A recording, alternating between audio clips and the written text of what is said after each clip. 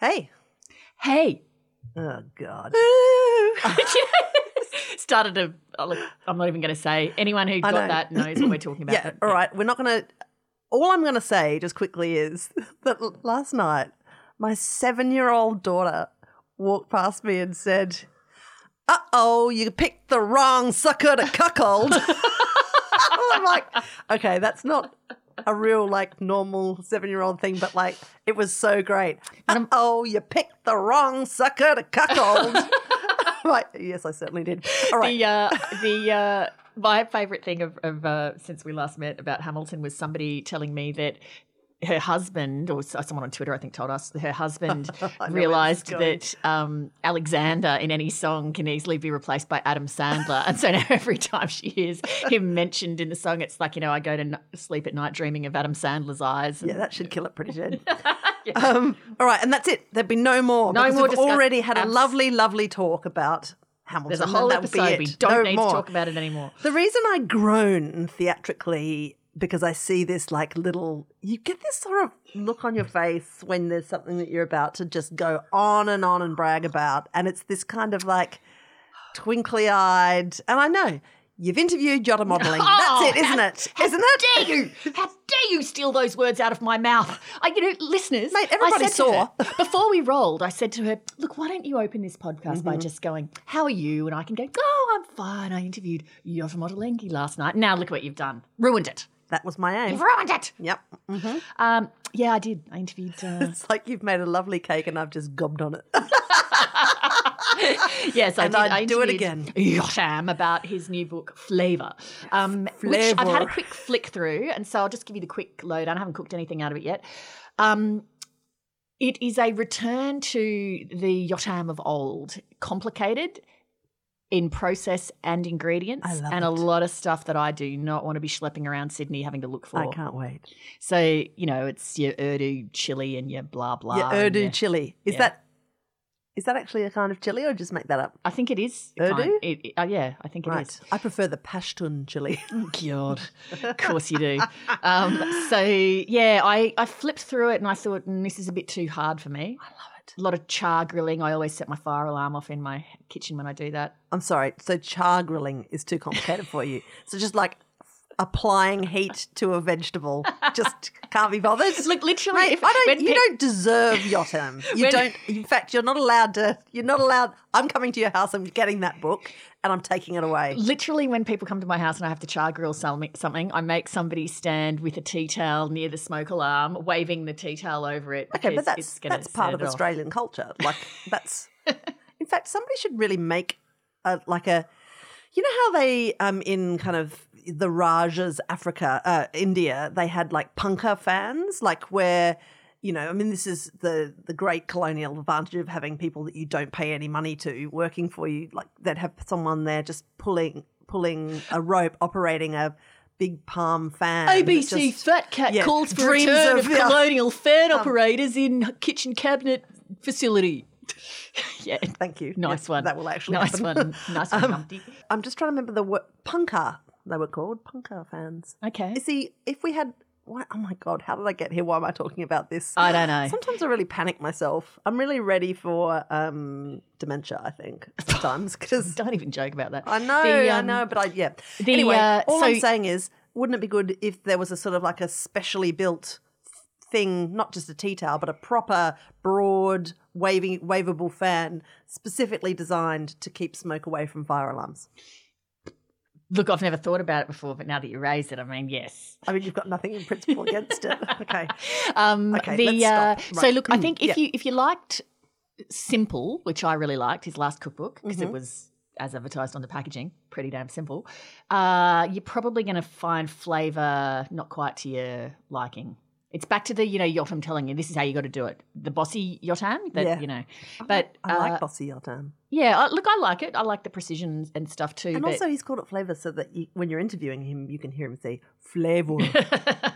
Flavour. I want him to make a book called Lemon. I bookmarked a couple of things to try this weekend. One's a watermelon and strawberry sorbet with a bit of grated lime rind involved. Doesn't sound that complicated, mate. No, that's easy. I picked out the easy ones.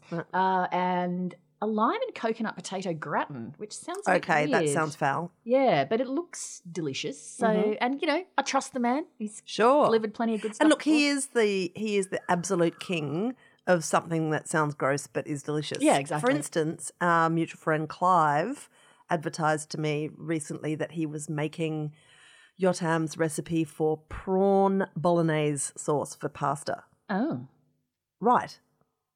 I'm like, really?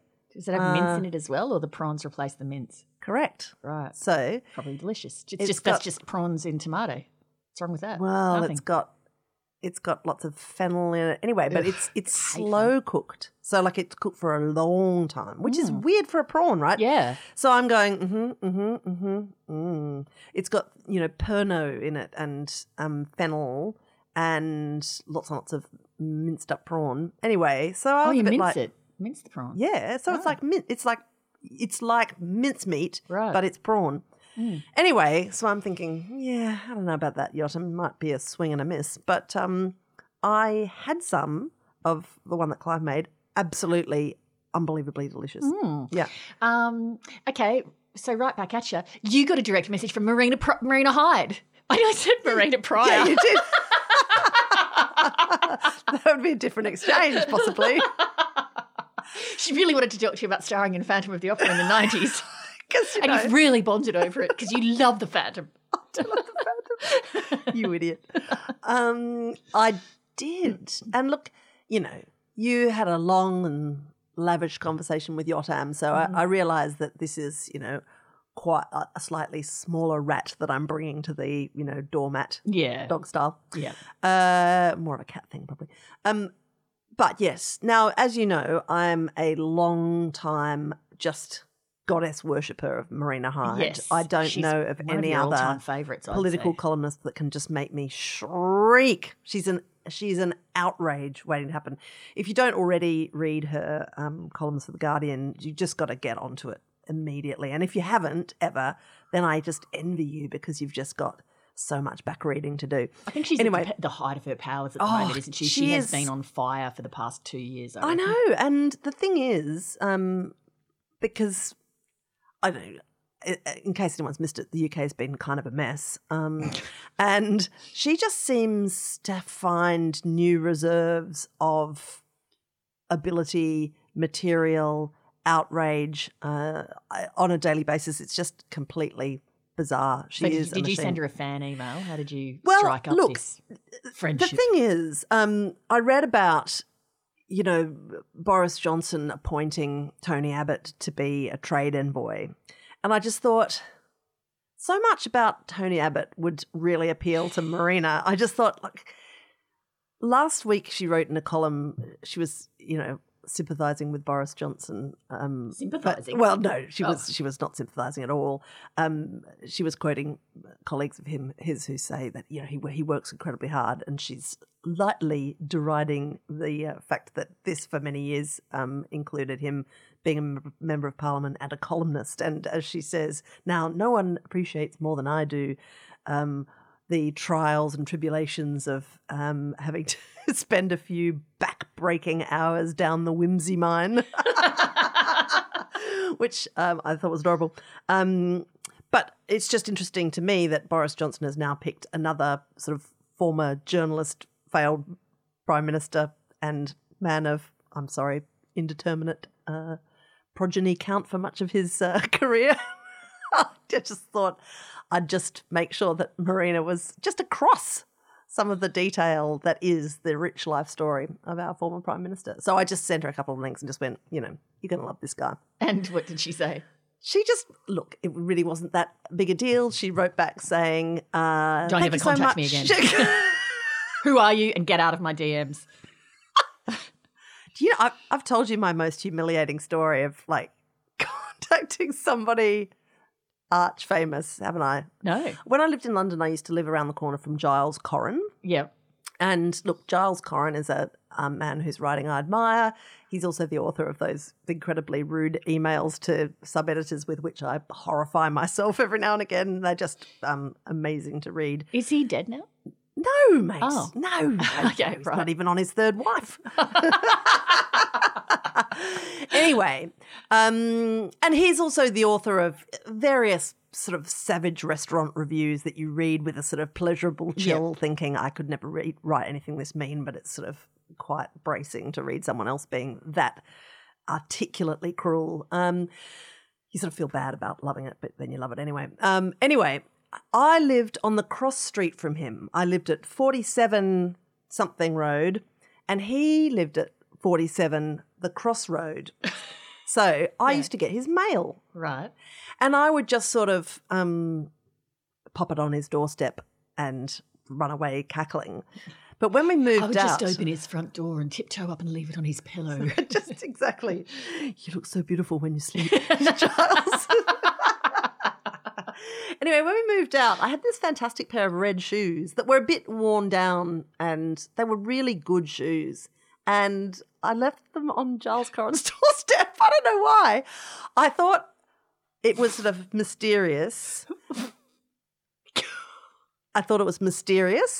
And then I thought, I'll watch his columns to see if he's mentioned receiving a freaky pair of red shoes. I know. As I tell the story out loud now, it really does sound a bit creepier and weirder. Like there was no note or anything threatening or anything like that. You didn't have not a pair of undies tucked into them? No, right? no, love, no, Okay, just smelly old shoes. Okay. Right. So, anyway, years and years and years and years and years later. Oh God, please don't tell me you bumped into him and you told him. He was writing. I can't even look at you now. I know. Yeah. So years and years later, he was writing a column in the London Olympics, I think. They made him cover the rhythmic gymnastics, and it was very funny because he knows nothing about gymnastics. But I loved that. You know, I love it when you put people in charge who are great writers in charge of covering things that you're covering your face. I'm so right now concerned where this is going. Yeah. Anyway, and it was published in the Australian too. And the weird thing is that because of the time difference, the column would be published in the Australian before it had actually gone online for the Times, which is the organ for which he writes. Anyway, so I tweeted one night when his column went up on the Australian, oh my God, fantastic. This is the thing about the Olympics that I'm loving the most. Giles Corran covering the gymnastics. And he replied me saying, oh, wow, that's amazing. It's not even up yet here. And then I thought, well, there's my opening. Wing-a-ding-ding. I'm now having a conversation with Giles Corran. Oh, and then, so we had a couple of back and forths, and then I just said, oh, so anyway, I used to live around the corner from you, and I left these around. God. And then, and he's responded with, wow, just wow. And that was it. Oh, my God. Oh, that is just, oh, my God. Yeah, it is. It's pretty. Wow, yeah. You're not really who I thought you were, actually. I know. I'm questioning that myself. I don't. Yeah. I was young, foolish. I don't know. God. While we're on British newspaper columnists of note, I just finished a book that I absolutely loved. It's Caitlin Moran's new book, More Than a Woman. Right. Oh man, it was good. It was funny, like as you expect of her. It was really funny, really clever. Also made me cry. And I both loved it, but I also felt sort of depressed because it was so good and her wit was so sparkling and her insights were so original. I just felt like, no, I'm a shit writer and I'm not very smart. It's not about you though, is it really? No, but that's it. That's how it made me feel a little bit. But it's basically about, so it's sort of the companion piece to, what was the first book called? How to Be a Woman. More anthology. Oh, the one before this. Oh, yes, right. How to Be a Woman. Yes. So it's sort of the companion piece to that, I guess, just a decade on. And so it's sort of about what it's like to be a middle-aged woman and a mother of teenage daughters and just reflecting on women in work and, you know, all sorts of friendship and all sorts of different things. And it's just fantastic. And it put into words some things that I've thought that I didn't really feel like I knew how to express, and she's expressed them really well. So I highly recommend it. The title, More Than a Woman, refers to the fact that you hit this point in your life where you have to basically to function be more than one woman because Yeah, you have right. to be trying to do your job and care for your parents and care for your children and Yeah. be a partner and all of the different things that you're trying to do, which just drive you completely mad and grind you down to a nub. And Are you okay? and so she goes into all of that. Anyway, it's really, really good. Oh, I cannot wait to read that. I love her. Highly recommend it. Probably my favourite non-fiction book of the year so far. Okay, Not that wow, I've bang. done that much reading. And you also now know that her name's pronounced Catelyn. You enlightened me about that the other day. I thought it was Caitlin. as Well, of course, spelt. because that's what you'd think. But no, Yeah. it's pronounced Catelyn, which Okay. apparently is an act of teenage cussedness on her part. Like she's just Oh. like, screw you, everybody. It's pronounced Catelyn. Oh. And everyone's just like, okay, Whatever you like. That was good. It's like saying, Annabelle, that's pronounced Bruce Lee. He started going around known as Brock. You can call me Brock. Broccoli. Broccoli. That's a great vegetable. There you go. Nice char grilled, actually. That is true. Very true. A broccoli that's been char grilled is just a splendid vegetable. I think that the broccoli is my favourite vegetable. If I had to narrow it down to one vegetable, that's what it would be. Jeremy also makes a very good raw broccoli salad. Oh, I Which think I've eaten that. Yeah. Sounds foul. Like, so you cut it up into quite small florets, and then it's got a dressing of lemon juice, yogurt, very finely sliced red onion, currants. Yeah. On paper, this sounds sort of disturbing. And toasted slivered almonds. Mm. And far out, man, it is a really good salad. So the lemon juice kind of slightly wilts and cooks the broccoli a little bit. Right. But it's just, oh my God, it's outstanding. One of my favourite recipes out of Community is a char grilled broccoli with some, I think it's got like some mushed up chickpea hummus sort of thing as the base, if I'm thinking of the right Oh, recipe. yeah, no. And it's got one. mint and some slivered toasted almonds, some lemon. Sounds sort of chilly. Sounds sort of similar to what you're talking about. Hey, but she's very got a new tasty. book out too. Has she? FYI, yeah. I haven't. Hetty I- McKinnon? Yes, Hetty McKinnon. I'm just looking. I saw bits of it on Instagram, and she's been having all of these recipes in the New York Times. Okay, so let me think. So the first book was called Community. The second group was called Neighborhood. I reckon Oh, and then Family. Family. So So- wouldn't it have to be something like Village? No, keep guessing. You'll never get it because it is. Is it not in that theme? It is not in that thing. Oh, okay. Well, Girlfriend. It's called To Asia with Love. wow, that came out of nowhere. But look, if you don't follow her on Instagram, if you do use Instagram, I would just bloody hot-foot it to her account because it is just, oh my God, so many things that I just want to eat. So her first recipe that she published with New York Times Cooking, NYT Cooking, is called Suk Me Fan. Suk Me Fan. Classic No, Cantonese. You are just... she says it's a classic Cantonese home-style dish, otherwise known as creamed corn with rice. So it's like rice with sliced silken tofu and what looks like just a fabulous sort of slurry of corn and spring onion and, oh, my God, that's right up my alley. You're kind of knitting your brow. Creamed corn, I just feel like yuck.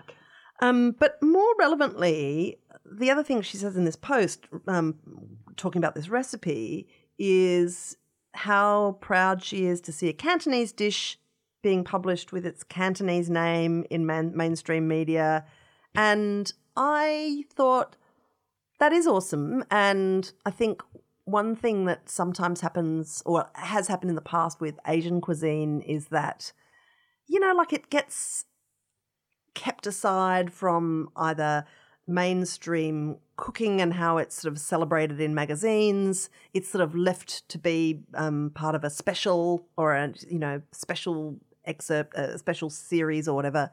And I was really interested in the most recent series of MasterChef, given the strong representation of cooks with Asian backgrounds there, how Asian dishes really moved out of, here's a family cooking dish that I've made that reminds me of my mum too. This is sort of fine dining that is an open field contender in that competition. And one of the reasons I really like Platinum Chatter Kate Pritchett is, and she wrote an angry post actually when Jock, one of the MasterChef judges, said, well, Asian cuisine, it's not really fine dining though, is it? She had a spectacular Pritchett rant about that, and I could not have agreed with her more. She does a lot to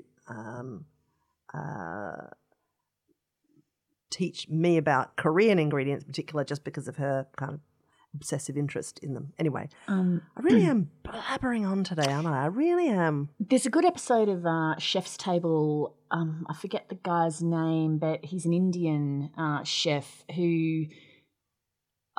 his name starts with G. He set up an Indian restaurant. Oh, Gagan Anand. Yeah. He set up a restaurant in Thailand that won like best restaurant in Asia.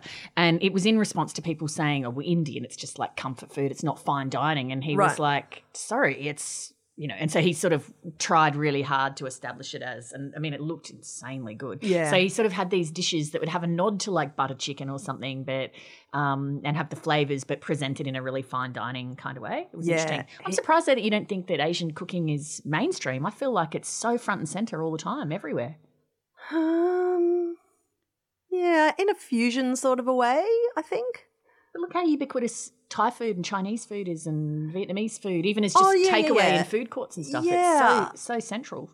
Yeah, I guess so. I don't know. I don't know what I'm saying really. Right, so I thought that by setting up More Than a Woman, I'd be giving you a lovely platform to talk about some of the... You did, actually, and I just completely messed it up by talking about cream corn and various half-formed ideas about... I'm sorry, it's just Friday. It's been a long week. I have been reading and really enjoying Julia Gillard's book, which she's written with Ngozi Okonjo-Iweala. I'm not sure if that's the exact way the dismount of that name works. Apologies if not.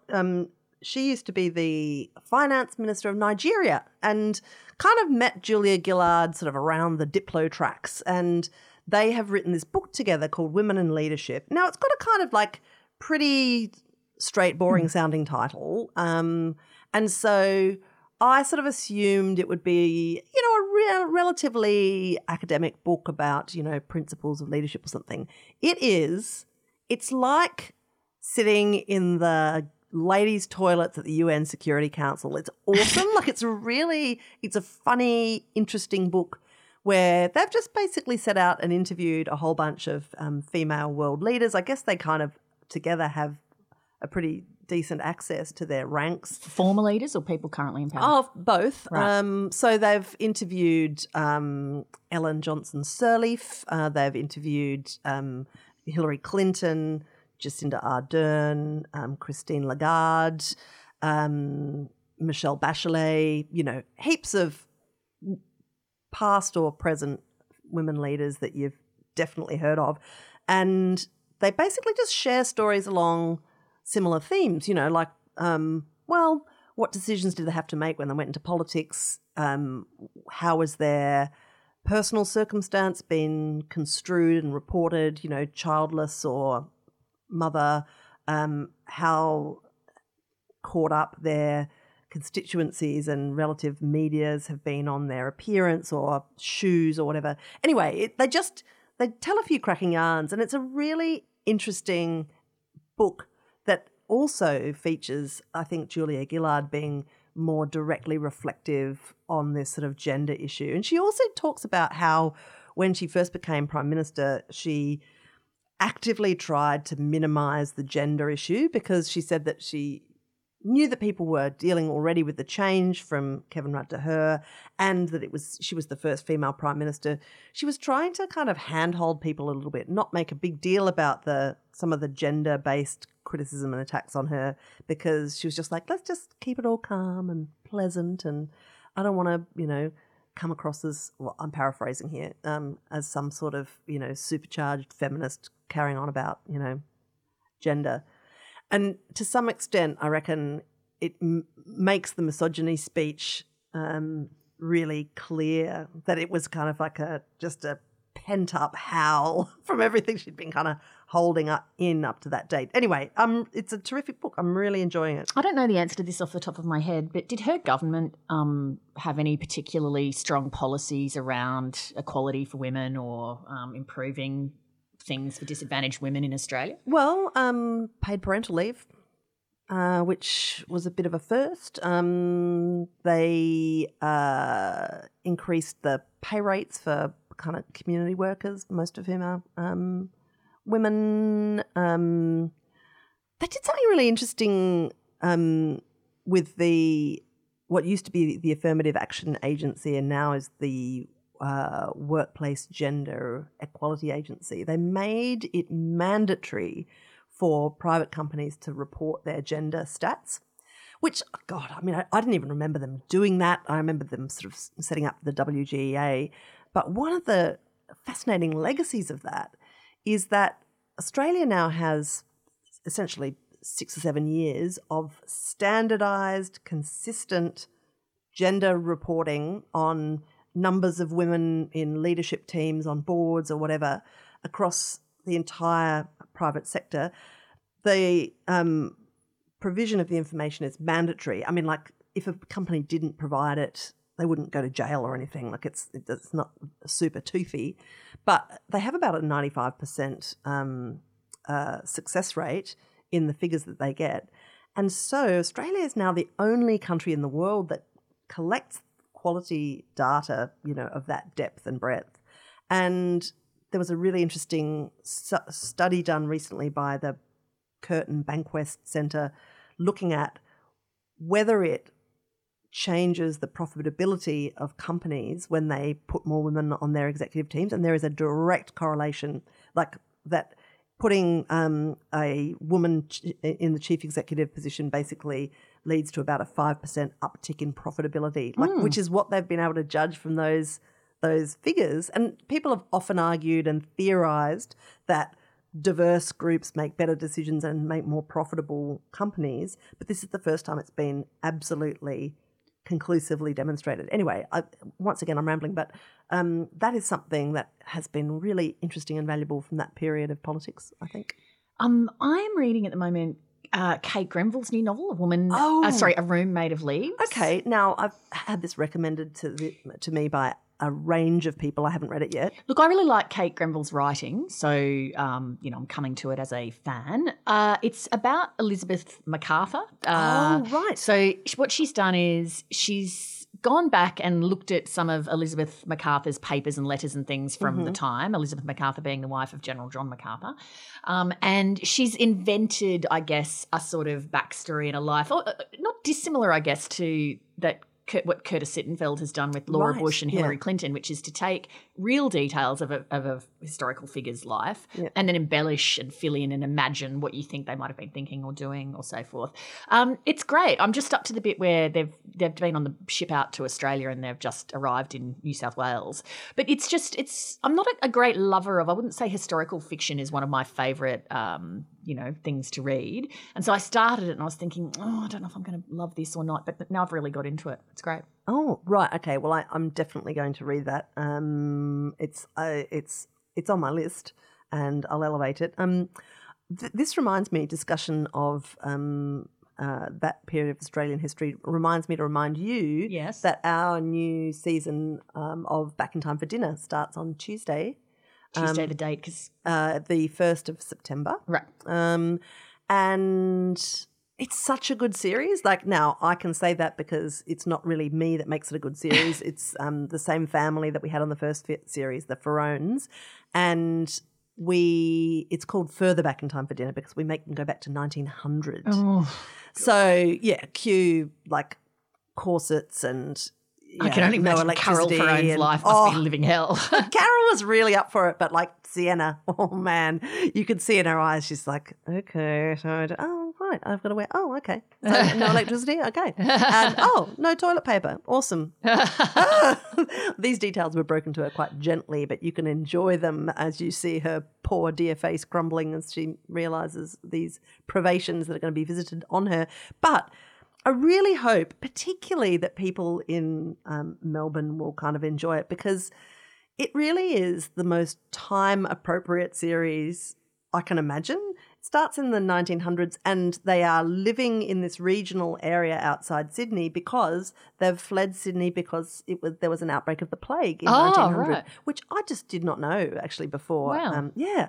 About 500 people died in 1900 across Australia from the plague. So does it start, is it like the other series where it starts in 1900 and then it's 1910, 1920? Correct, Right. yeah. Okay. So Great. it's an amazing little period of history to live through. But at every step too, we go through, what that family would be doing, and then look at the world events and sort of geopolitical events, economic events, and look at the way history records, an average family in Australia experiencing this event. And then we have a look at how Indigenous Australia experienced the same event. So, for instance, in 1902, all these women jumping around going, wow, amazing, we've got the Franchise Act, women have got the vote. But the same piece of legislation actually removed all Indigenous Australians' right to vote. Oh, because they had the right to vote in various of the colonies, but when it came to the Franchise Act, which was, has long been celebrated for fairly early on in world terms, giving women the franchise, just often overlooked that not only did Aboriginal women lose the vote in that legislation, but so did Aboriginal men, and they didn't get it back for 60 years. It is absolutely horrifying. Anyway, talking about women's lives in a certain period reminds me of something I want to talk about, which a lot of people have been talking about, which is Dirty John season 2, but I'm going to save it for our next episode. Wow, what a tease, baby. Yes. Yeah, we better move on. Yep. Okay. All right, catch you later. Cheers.